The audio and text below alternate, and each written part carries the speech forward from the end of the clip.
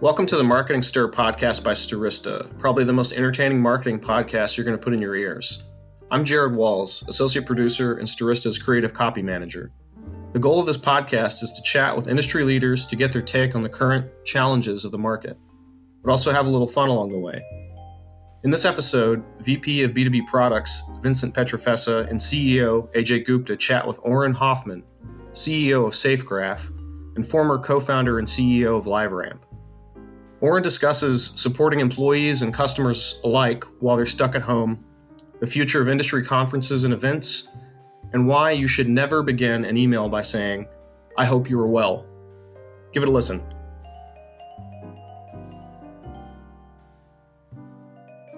All right, ladies and gentlemen, welcome to another episode of the Marketing Stir brought to you by Stirista. I am your host, the Vice President of B2B Products at Stirista, Mr. Vincent Pietrafesa. Joining me, as always, is my fearless leader, the CEO and founder of Stirista, Mr. AJ Gupta. What's going on, AJ? Hey, Vincent. I ventured out downtown today for the first time in a couple of months. And even though technically the restaurants are in San Antonio, everything was pretty dead. I had to attend a bank meeting quickly, but I made it in and out quickly and alive. So I risked my life earlier today for the betterment of the company, as always. Nice. You went to the bank during that time, and now you're in San Antonio. So San Antonio is actually slowly opening up. Yeah, so technically everything can more or less be open, and the gyms are the only thing left, and they're supposed to open on the 18th. But even though technically things are open, everything in reality is fairly shut down still. Yeah, I mean, as you know, and the listeners may know, I'm based in New York City. I've been in Pennsylvania, though, for 45 days with my in-laws.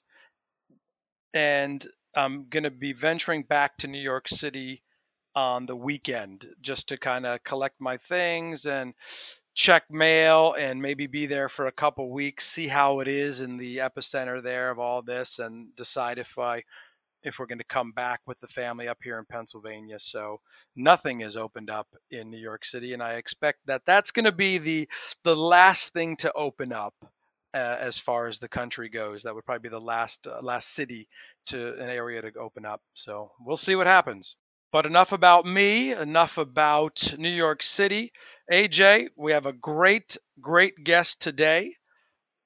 Joining us on the podcast is the current CEO of SafeGraph. Can't wait to hear about that.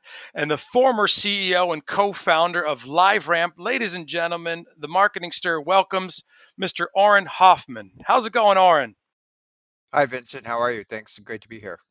We're glad to have you. Thank you so much for taking the time.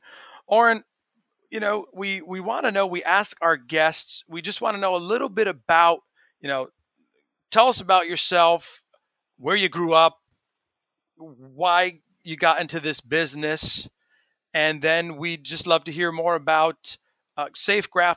I've been seeing a lot of you in the news about the company. I love it. I saw the piece on Nick Singh, but we'll get to that. But we just want to know a little bit about you. Sure. Currently run SafeGraph. We're a geospatial data company. Previous to that, ran LiveRamp, which is a middleware for marketing information, and did a few other startups before that. Went to UC Berkeley, studied engineering there, and grew up in the suburbs of New York. Now, the suburbs of New York, I did a little research. I saw that you went to Mamaroneck High School. Is that correct? I did. Yep. Great place to grow up. It is. The reason I say that, Auren, is I grew up in Portchester, New York, and have a lot of family Nice. in Mamaroneck, New York. Yeah. All right. Have you been to Sal's Pizza? I've been to Sal's, which is the best pizza that I've ever had, and I live in New York City. I wanted to share this fact with you. My uncle, I think he was like a cousin, but being Italian, everyone's kind of your uncle, was the principal of Mamaroneck High School. Butch Rinaldi, Michael Rinaldi. Does that name ring a bell? It doesn't exactly ring a bell, so that might have been before or after my time. I think maybe before, but the Rinaldis, they have a lot of, I think one of the aunts there was a math teacher. I knew a lot of Rinaldis there. Yeah, I knew a lot of Rinaldis for sure. And Richie's Restaurant. Do you remember Richie's Restaurant in Mamaroneck? Richie's 19th Hole. I don't remember Richie's. I don't remember that. I'm sorry. No, it's okay. Why would you remember that when you had Sal's Pizza? Richie's Restaurant is no Sal's Pizza. Well, I can tell you the best pizza in the world is Sal's Pizza. I might make a lot of enemies, but Sal's Pizza is the best pizza in the world, and the best hot dog in the world is Walter's Hot Dog. So anyone within 100 miles, if you want a great hot dog, I would say drive out to Walter's Hot Dog. Definitely love Walter's Hot Dogs. They actually have a portable food truck now in the area, so that is also something. I was like, it has to be the same Mamaroneck High School. We have a crack team here, Auren, that does our research. Basically, I looked at LinkedIn, but hey, I love that you grew up there. Yeah, I grew up in Port Chester. We have a great friendly rivalry. Love the area I grew up in, and awesome. That's fantastic. So, Auren, tell us about, just want to get into it here. I've been seeing a lot of the great work that you've been doing with SafeGraph. I love the piece that one of your coworkers there, Nick Singh, was on Fox News. Tell us about this new venture in SafeGraph, what you've been doing. Well, SafeGraph has data about physical places. Companies buy that data to learn more about what's happening in the physical world. So anything happening in the physical world is data that we have, and our goal is to have every relevant data element about every place in the world. Or I'm seeing a lot of coverage, COVID-related coverage, where mainstream media is picking up SafeGraph's analysis. Would you mind sharing what some of the unique ways in which the data is being used by newspaper publications? Yeah, sure. So, as I mentioned, data has data about physical places. And so one of the things we understand about physical places is foot traffic metrics, which is incredibly important in a world where people are physically distancing and where moving around is an important news item. So we built a data consortium with over 2,500 cities and states, federal agencies, academic researchers collaborating together to save lives and also figure out how we can reopen the economy safely. And then we've also built one of the one of the largest collaborative academic communities in history, and we built all of this in the last 8 weeks. I think today I think I think we're recording on May 12th, 2020. That's awesome. Oftentimes, it's hard to explain friends and family exactly what companies like ours do. So it's great when SafeGraph is in the news because I can say, "Hey, I know these guys." So, Oren, one of the things that I think everybody who listens to the podcast would love to know is how the concept of LiveRamp came about. Well, I mean, LiveRamp is a super company, and it's really one of the most misunderstood SaaS companies. For many people in your audience will know LiveRamp. It has over 75% market share in its market, so it's the dominant middleware company for marketing data. If you want to move data between one marketing application to the other, it's the dominant middleware company that does that. And just has a super talented engineering team that continues to innovate faster than its peers. And I left the company 5 years ago, so I can't take credit for its current success, but it's really blessed with a huge moat, talented leaders, a great culture, and some of the current leaders like Scott Howe, Annika Gupta, James R. Warren Jensen, and others have really been great stewards of the company. And how do you generally see LiveRamp and other companies in the space getting affected with the cookies going away in the next year or so? Well, LiveRamp's a middleware company, and so middleware companies benefit from complexity, and anything that like simplifies things are generally bad for middleware companies.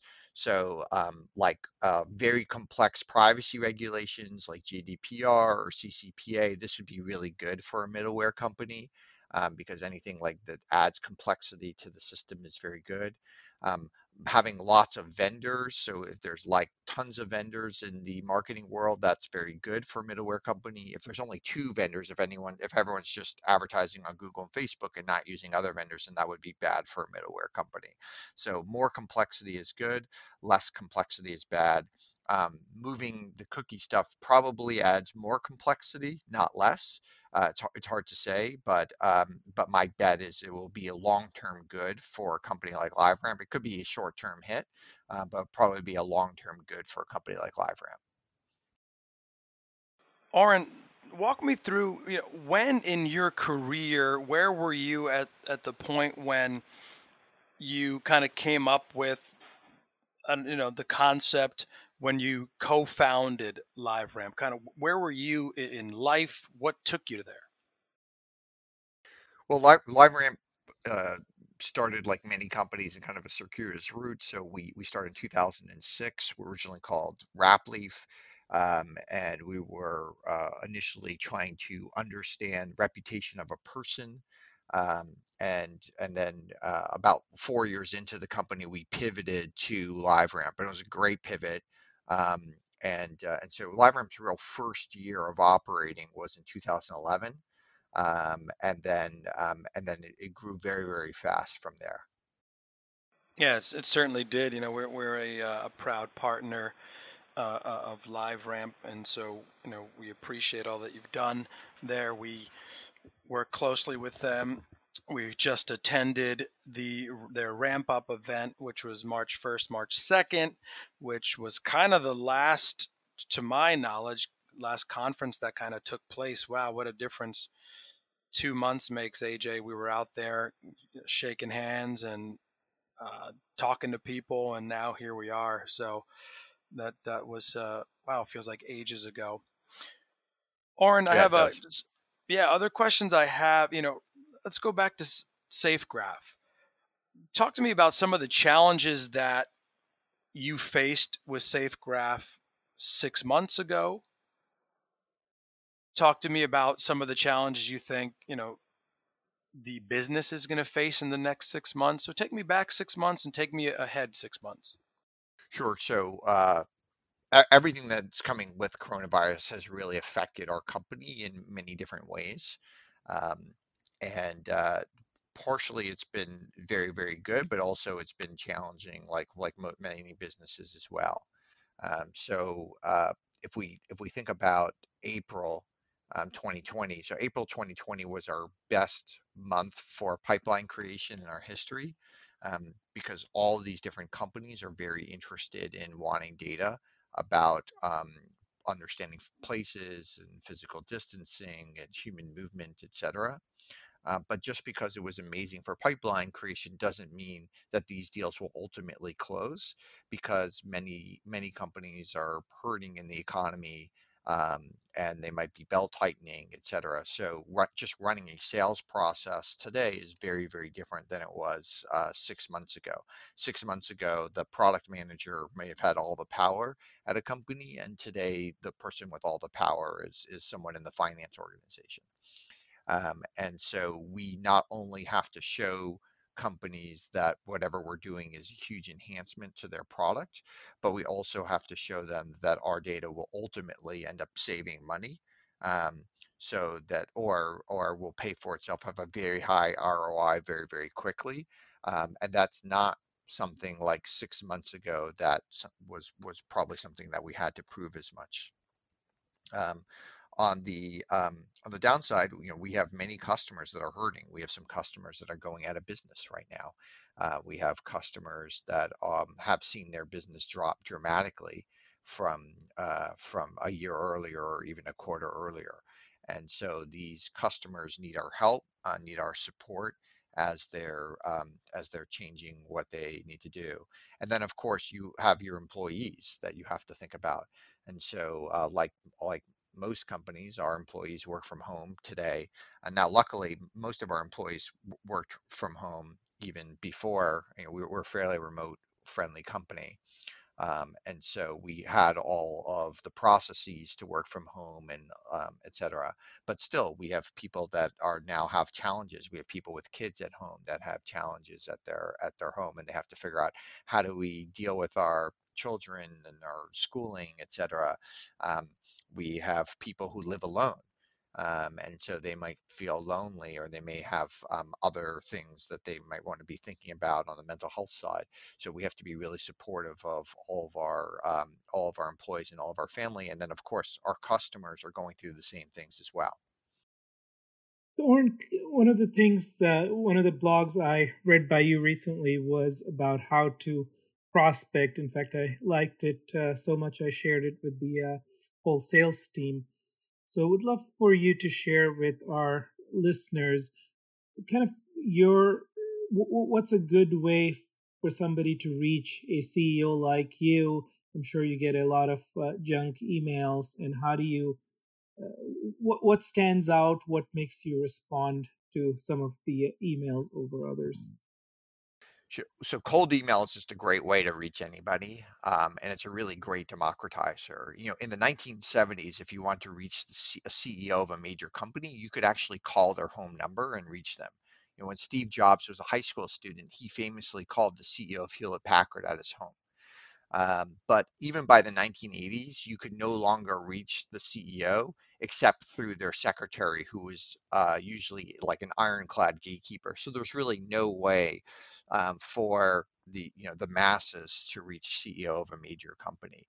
Email, once it started happening, let's say in the late 90s, made the CEO much more accessible again. Now anyone can reach the CEO, and most CEOs read 100% of their email. So one of the things I wrote in this blog was just how you should approach that, how you can cold email somebody, one of the things to think about, one of the things you should do, one of the things you should not do, etc.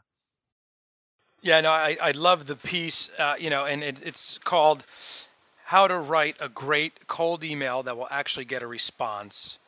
And I got to tell you, one of the things that I've used since is I do not use "I hope you are well" in the because I use that, Auren, and I kid you not, I found myself writing an email to someone, and I had that in there, and I was like, all right, what else is synonymous with that? What should I do?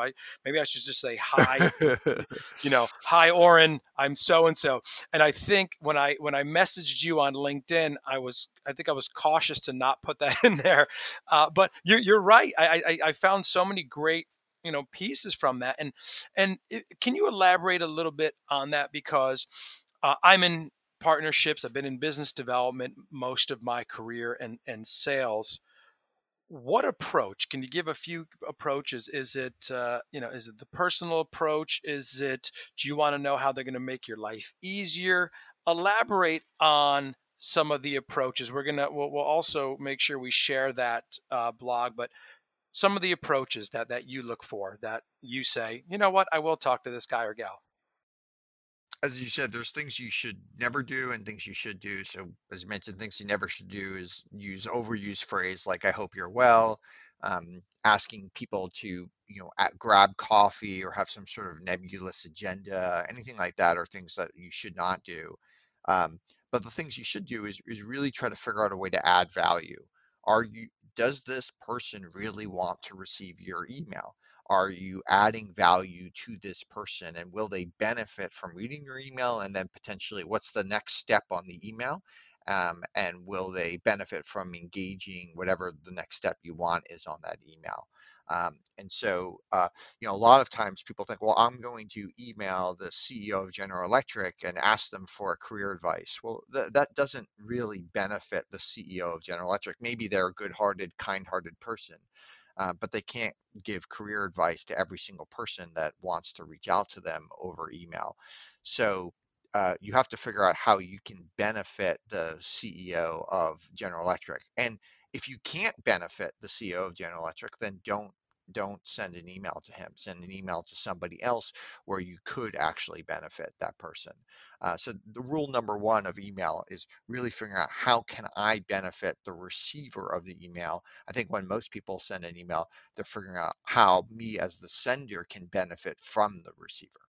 Interesting. What Well, and let me ask you this because I'd like to know this personally. Is I see some of those emails where, hey, Auren, we could help you with your ROI 5 times faster. This and that. Do you like a personalized touch in the beginning? Maybe it's like, hey, Auren, I see you attended Mamaroneck High School. I was from Portchester. Just wanted to see this is how we're helping customers. This is how you can help you. Or are you right to the point, ROI, we could make this better, so forth and so on? I'm interested in learning more Well, about I that. I, I personally don't. A personal touch is always nice, but it doesn't help me. So knowing that like you grew up in the same neighborhood as me is not interesting, or is not very helpful to a CEO.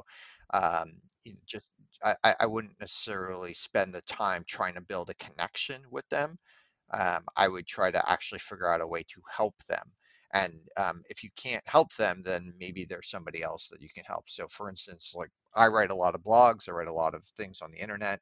Um, Somebody could help me by making my blogs better. Hey, I rewrote your blog and made it much better for you. This would be something that could be really helpful to me, and I would be very interested in hearing about that. Or, hey, someone wants a job at a company. Let's say they want a job at SafeGraph. Hey, I'm a marketer. I know you're not hiring for someone in marketing right now, but I went through your website. I redid like 6 pages on your website, and here's why I think what I did is better than what you currently have, et cetera. That is huge help. And now you're much more likely to engage with that type of person. Or it could just be like, I have one idea about how you can think about it. Or I saw that you tweeted about this thing and this is really interesting and this spawned me to do these 3 things. Hey, what do you think of this? Or something like that. That is helpful because there's a lot of people who listen to our podcast who are probably on the front lines, sending LinkedIn messages, prospecting, sales is obviously very important, probably more important even now as companies may not be spending and shifting gears in marketing. Yeah. And also really, it's just really important to think about the right person. So, you know, uh, I yeah, I've seen people where they're trying to get funded for their startup, and so they'll just send it to everybody. Um, think about like who would really want to put money into the startup. It's probably somebody who funded something like similar and who has some sort of like affinity for this type of thing. So no sense like if you have a biotech startup like sending it to someone who only invests in B2B SaaS company. So really kind of think about that the receiver before sending it to them. It's not a numbers game. It's really about providing value to that receiver. Yeah, I totally agree. The assistant media planner is not going to provide funding for you, right? He or she's not going to care if you reach out to them and you do a blanket email. Well, but even a super billionaire is not going to care either. Yeah, exactly. They're not going to, have the time. It's kind of getting to that right person and providing the right messaging to he or she. I totally agree. Last question on the email front. What's the worst? Do you recall like the worst email you ever received from someone? I don't. I think the other thing is just in general, if you're giving advice to sales channel, is generally I think people try to go in too high. Most just if I get all these, I'm a CEO of a company, I get all these emails for some like random HR software that may be very good for our company or other types of marketing things that may be really great for our company, but I'm not the decision maker on those products. And so sending that email to me is kind of a waste. And so you should try to send the email to the person who's going to benefit the most from it, and not go in too high. And sometimes if you go in too high, even if they do engage, if the CEO of General Electric does engage with you, um, then you may overcomplicate the deal. And then you may have too many other cooks in the kitchen as you're trying to get the deal done. So it's often a lot harder to get a sales deal done when you're going in at a very high level. Great advice. Thank you. To kind of to go back in down the memory lane. So was the plan always to sell LiveRamp, and when the time came to sell it to Axiom, had that always been the plan, or was that a surprise that Axiom was interested? It was a surprise. So our plan was just to build a great company, and so Scott Howe, who's the CEO of Axiom, now the CEO of LiveRamp, um, uh, called me up one day and kind of proposed an offer kind of out of the blue. And so it kind of happened very, very quickly, but it wasn't something we were focused on or aiming to do. Gotcha. And how did that change for you personally, going from a very startup mode to going to a very structured and organized company like Axiom? I mean, for me personally, there wasn't that much of a change. One of the things that we did when we sold the company to Axiom was to really ring fence LiveRamp, and LiveRamp was an extremely independent entity within the Axiom framework. So that Axiom at the time had 5,000 people. You wouldn't know that if you worked at LiveRamp. We didn't allow any of the normal HR rules to apply to LiveRamp. We didn't allow the IT systems to apply to LiveRamp. So it was very, very, very different. We didn't really change the culture, um, et cetera. So really the only things that changed were like payroll and benefits and a few other very small things. So we're really able to ring fence it, and that was Scott Howe, who was this, and Warren Jensen, who were the CEO and CFO at the time, really had the foresight to do that, and that served them really well because ultimately they ended up selling all the Axiom assets, and the only thing left is the LiveRamp asset. LiveRamp now trades as an independent public company under the ticker RAMP. And if they did try to like overly integrate it, A, it would have killed LiveRamp, and it would have been very, very difficult for LiveRamp to continue to innovate. But also B, they would have never been able to split the company out. And ultimately, it made much more sense to split the company out because they had different types of missions, different growth trajectories, et cetera. And it made much more sense for those companies not to, there wasn't a lot of synergies uh, to each other, and it made a lot more sense for the companies ultimately to be two separate companies. That's fascinating. I remember being at a data provider summit right after the acquisition, and Scott had given the speech, and the only thing standing between his speech was between the drinking and was his speech. And I remember that was my first exposure to LiveRamp, and I thought, hey, there's a good way to monetize our data, so I should look into this some more. Yeah, And one of the questions I had, I think one of the most fascinating things that's happened in our industry is a lot of the trade organizations like DMA and AdTech Conference dwindled out, whereas Ramp Up as a conference has become the place, especially for a lot of the data companies to assemble at. Who came up with that idea, and was that originally, did you envision it growing as much as it has today? yeah, we did. We did actually envision from the get-go that Ramp Up would become the main industry conference. That was our hope.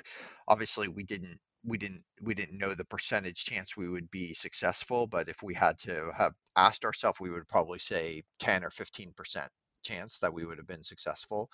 Um, the real person behind it all was Annika Gupta, who now currently is like the president of LiveRamp and one of the key executives. But we hired her just a couple years before, right out of college. So at the time, she was 24 years old. And we originally hired her as a software engineer, and then she became a product manager, and then we needed someone to run marketing.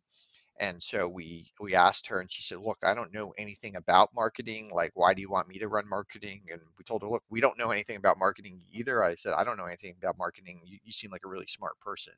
She's definitely one of the smartest people I've ever met. And because she didn't know much about marketing, she said, "Look, I'm just going to do one thing and one thing great.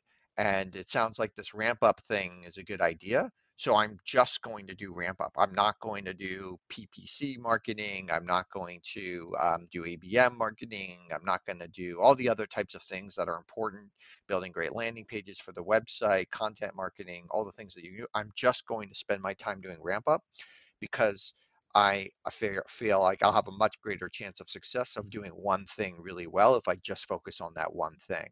And that's the type of maturity that you don't expect from a 24-year-old. That's why Annika is such an amazing executive, is she was able to really just focus on that and just like relentlessly focus on making it a great conference. And right out of the gate, like even the very first ramp up was just a really spectacular event because of the focus that someone of her caliber put on it. Yeah, we're very familiar with Annika. She and I are Marketing Edge Rising Star Class of 2019. She's awesome. I communicate with her quite often. She is fantastic. We're hoping to have her on the podcast as well. So we appreciate the kind words. She'd be a great guest. Yeah. We hope so. Yeah, we know she'll be a great guest. We just hope she agrees to do it. But yeah, so to that point, Auren, now ramp up, right? That's, as we mentioned before, that's the last conference that AJ and I and the team attended. Yeah, It me was too. about 20%, 20. You were there? Yep. Oh, wow. And it was about 20% less than the year before, rightfully so because of COVID. But where do you see conferences going? Do you see a ramp up next year in person? Where do you think in the next year or so you're going to see these valuable in person conferences that we love moving forward? Well, I think Ramp Up is certainly like the best conference in the marketing technology space. And so I think there will be many, I think the number of in-person conferences will go down dramatically. There'll be an order of magnitude fewer conferences next year than there were last year. Um, and so I think that will be good for ramp up because I do think they'll continue and have a great conference. I think that will be good for ramp up, but it will be bad for like the third, fourth, fifth tier conferences that are on the calendar every single week. Yeah, it's going to be interesting. I know we've been trying to do a marketing calendar, and nobody's really sure how to plan for things right now. Yeah, and if you're going to get on the plane, you're going to get on the plane in the future for a really good reason. There's going to be a lot people are going to be less likely to fly, and they're gonna need to fly less. It's a lot. People are getting used to closing deals over video. So if you're going to get on the plane, you're going to get on a plane for a really good reason. I personally have traveled a lot in my business career. And my expectation going forward is I'm going to be traveling a lot less. And when I travel, it's going to have a lot more impact. So if I'm coming to visit you in Cleveland, you're going to know this is a big deal. I'm coming for a big reason. And it's going to be a big event. And rather than, in the past, I would just get on a jet and talk to a potential client anywhere to try to close a deal. And also, one of the things I loved about your blog as well, speaking of you being in person and it meaning something, those dinners. I love that idea. You would have kind of these dinners with people, small private dinners where you can share ideas and go over, your thoughts about the industry. Do you see a lot of that happening more, just kind of these more intimate environments? Well, I'm a huge fan of dinner parties, one conversation dinner parties. I think they're one of the most wonderful things in life. You can have a dinner about work. You could have a dinner, with your spouse and a few friends about just talking about different things that you're interested in, etc. But having like structured one conversation moderated dinners, and they could be lunches or breakfast, but some sort of like where you're getting together over a meal is just one of the most wonderful things in life. Uh, and I expect that to continue. I don't think there'll be a resurgence in those dinners or anything like that because they're hard to plan, and you need a quiet space to do it, and you might want some good food and et cetera. And you have to invite the right people to get the right vibe, and you have to think it through and moderate it. So you can't have like one of those every day. They are kind of, and one of the reasons that they're so great to do is that they're kind of expensive from like a time standpoint to plan them, and because they happen less often, they tend to be really, really high value. Yeah, I agree. I mean, I love the fact there's something about it, maybe just being family oriented and just breaking bread with people, sharing ideas. People have the guard down, and it's not so business right? It's kind of you're sharing ideas, you're talking. One of the things I've done growing up, as crazy and chaotic as my family was, we always had dinner every night. And it's just one of those things that I think always resonated with me. And I think that's what Starista tries to do. We try to put on events, whether it's dinners with potential clients or like-minded individuals, or events where maybe we're doing a small outing to a comedy show. We're organizing an event that we did at NASDAQ recently. It's that more intimate environment. We do love the trade shows. We love going as well, but I think we are going to be geared towards more of those events, I would say, AJ. Well, let's hope we have more dinners than Zoom meetings in the next few months. So. One of the things I wanted to ask as well, Auren, is you mentioned it before, and I've asked my own CEO here, AJ, about it, and he's answered it. You mentioned being a CEO in these times, right? You're not only worried about payroll, perhaps, and your clients, but your employees, right? And what is SafeGraph doing to kind of boost that morale during these times? Are you doing any events? You just kind of checking in? Talk to me a little bit about that. Yeah, so first of all, we have a great team, a great kind of people team that has been doing just an incredible job. And luckily we had a head start, so we had decided to really build out this remote culture starting in January 2019. So we had already been kind of working on this for about a year when COVID hit. And we had been thinking through a lot of the different types of structures and how to do things in a asynchronous way in a company. Um, while we have a remote culture, every single one of our employees is in North America.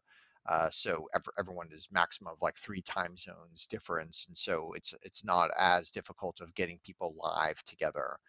We are doing more events as a team, so we would do we do a weekly team event for that social. We also now do a weekly team event for more business updates. Um, we've done a paint night where we sent out painting kits to everybody, and then we all painted together on Zoom. We did a s'mores night where we sent out s'mores to everybody, and everybody roasted it on their stove or whatever they did, and we did a little campfire stuff.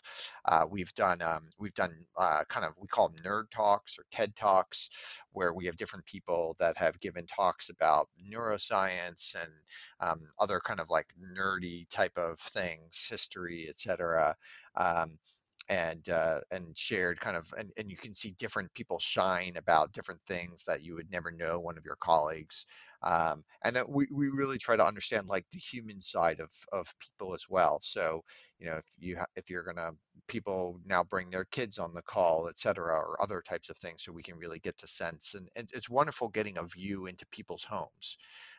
You really get a sense of the people before, much more pre-COVID. I think were much more guarded about showing their homes, and you never want your kids to show up on a call or on a or anything like that. But now everyone understands that you're going to have kids running around crazy. I have 2 crazy kids in my house running around. And that's just kind of expected that they'll be guest appearances on different Zoom calls. Yeah, I can personally vouch for that. I don't think my 2-year-old has missed any more than 1 or 2 calls a day. So So, Oren, you are one of the most recognizable names in our industry, and we've had a lot of great discussions over the years about cookies and a lot of industry-related topics. But is there something about you that you like to do that a lot of people in the industry may not know? Hobbies that we may not be aware of? Well, I'm a pretty nerdy guy, so I like reading a lot. I like to do a lot of things around data. And I kind of come from like a data science type of background and a math background. I like really nerdy board games and other types of things like that. And then I enjoy writing um, and then kind of the maybe the cliche of spending time with my family. Got it. And what would be like a board game that you enjoy? Well, maybe a more well-known one would be like Settlers of Catan. I love Settlers of Catan. I think it's one of the best games ever invented, and it's a lot of fun to play it. But I like a lot of other things, and I like just like card games. I play a lot of Hearts with my kids. I play a lot of other types of games with my kids as well. And it's really, really enjoyable. I think it's a great, fun time to go around and play some sort of game like that. Yeah, my wife and I used to play Risk all the time until we decided it was not good for our marriage. So, Yeah, it teaches you. Board games are great. They teach you how to lose, and I think that's really important. So, a lot of people in life are sore losers, and there's just like special board games with a lot of luck. You're going to lose a lot, um, and so I think that's great. Even if you think of Settlers is in a four-player game, the best player might win one out of three times that they play or something. Similar like with poker or something like that. And so there's just a lot of luck, and in life there's a lot of luck too. And so it teaches you a lot about yourself, and it teaches you a lot about others. And I think these games are great to play, and finding a game that like you and your family will like also is just a wonderful thing because it's something that you can play forever. So I have friends that play bridge with their family or hearts or spades or some of these rummy games, and those are just great games that you could play for 50 years. yeah, it's absolutely right. And I think one of the few silver linings with the COVID-19 situation is I don't have as much commute, so there is definitely more time to do these things versus coming home tired and having your child watch TV or the iPad. It's a great way to bond as well. Yeah, absolutely. So as we're kind of coming towards the end of our podcast, there's a lot of people that are graduating, and it's definitely an unorthodox time to graduate college. What's your recommendation as an entrepreneur for some of these folks that are graduating with an unemployment at an all-time high? What should or can they do during this time to gain experience? Well, first is like thinking about what, like, let's say you're going to college right now, like, or you're thinking about studying something, like, what should you study? And I think kind of it's like your ultimate goal, and then doing something different than what everyone else does who wants to reach that goal.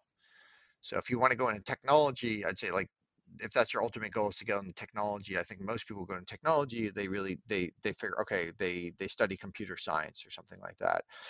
If my advice to someone is if you really want to go into technology, you should do something very different than computer science so that you're differentiated. So maybe you should spend a lot of time understanding and studying philosophy or something like that. And in fact, like some of the most successful technology people studied philosophy. Peter Thiel, Reid Hoffman, Nick Beim, they're all philosophy majors.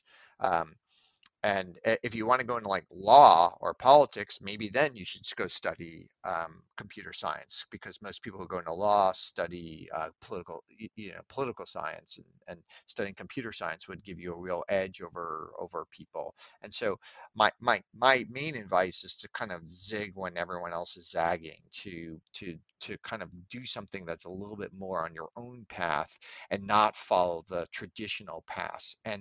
as the labor market gets tighter and tighter, doing something different, doing something where you differentiate yourself is going to become even more important in the future than it has in the past. Those are fantastic final thoughts, Auren. We really appreciate it.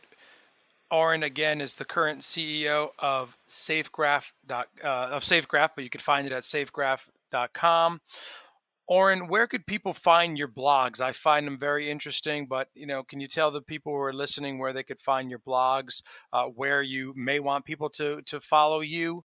Yeah, absolutely. So I'm prolific on Twitter. You can follow me at Auren, Auren, at Auren, or you can go to my blog, which is summation.net. This is awesome. Auren, we had a great time. Time flew by. We appreciate you taking the time out with us today. We love everything you're doing. Keep up the great work at SafeGraph. And thank you so much for your time. Thanks, guys. Really appreciate it. Thanks, Auren. All right. That was Auren Hoffman. That's AJ Gupta. I'm Vincent Petrofessa. Thank you for enjoying Starista's The Marketing Stir. Until next time, take care. Thanks for listening to the Marketing Stir podcast by Starista. Please like, rate, and subscribe. If you're interested in being a guest on the podcast, email us at info@themarketingstir.com. And thanks for listening.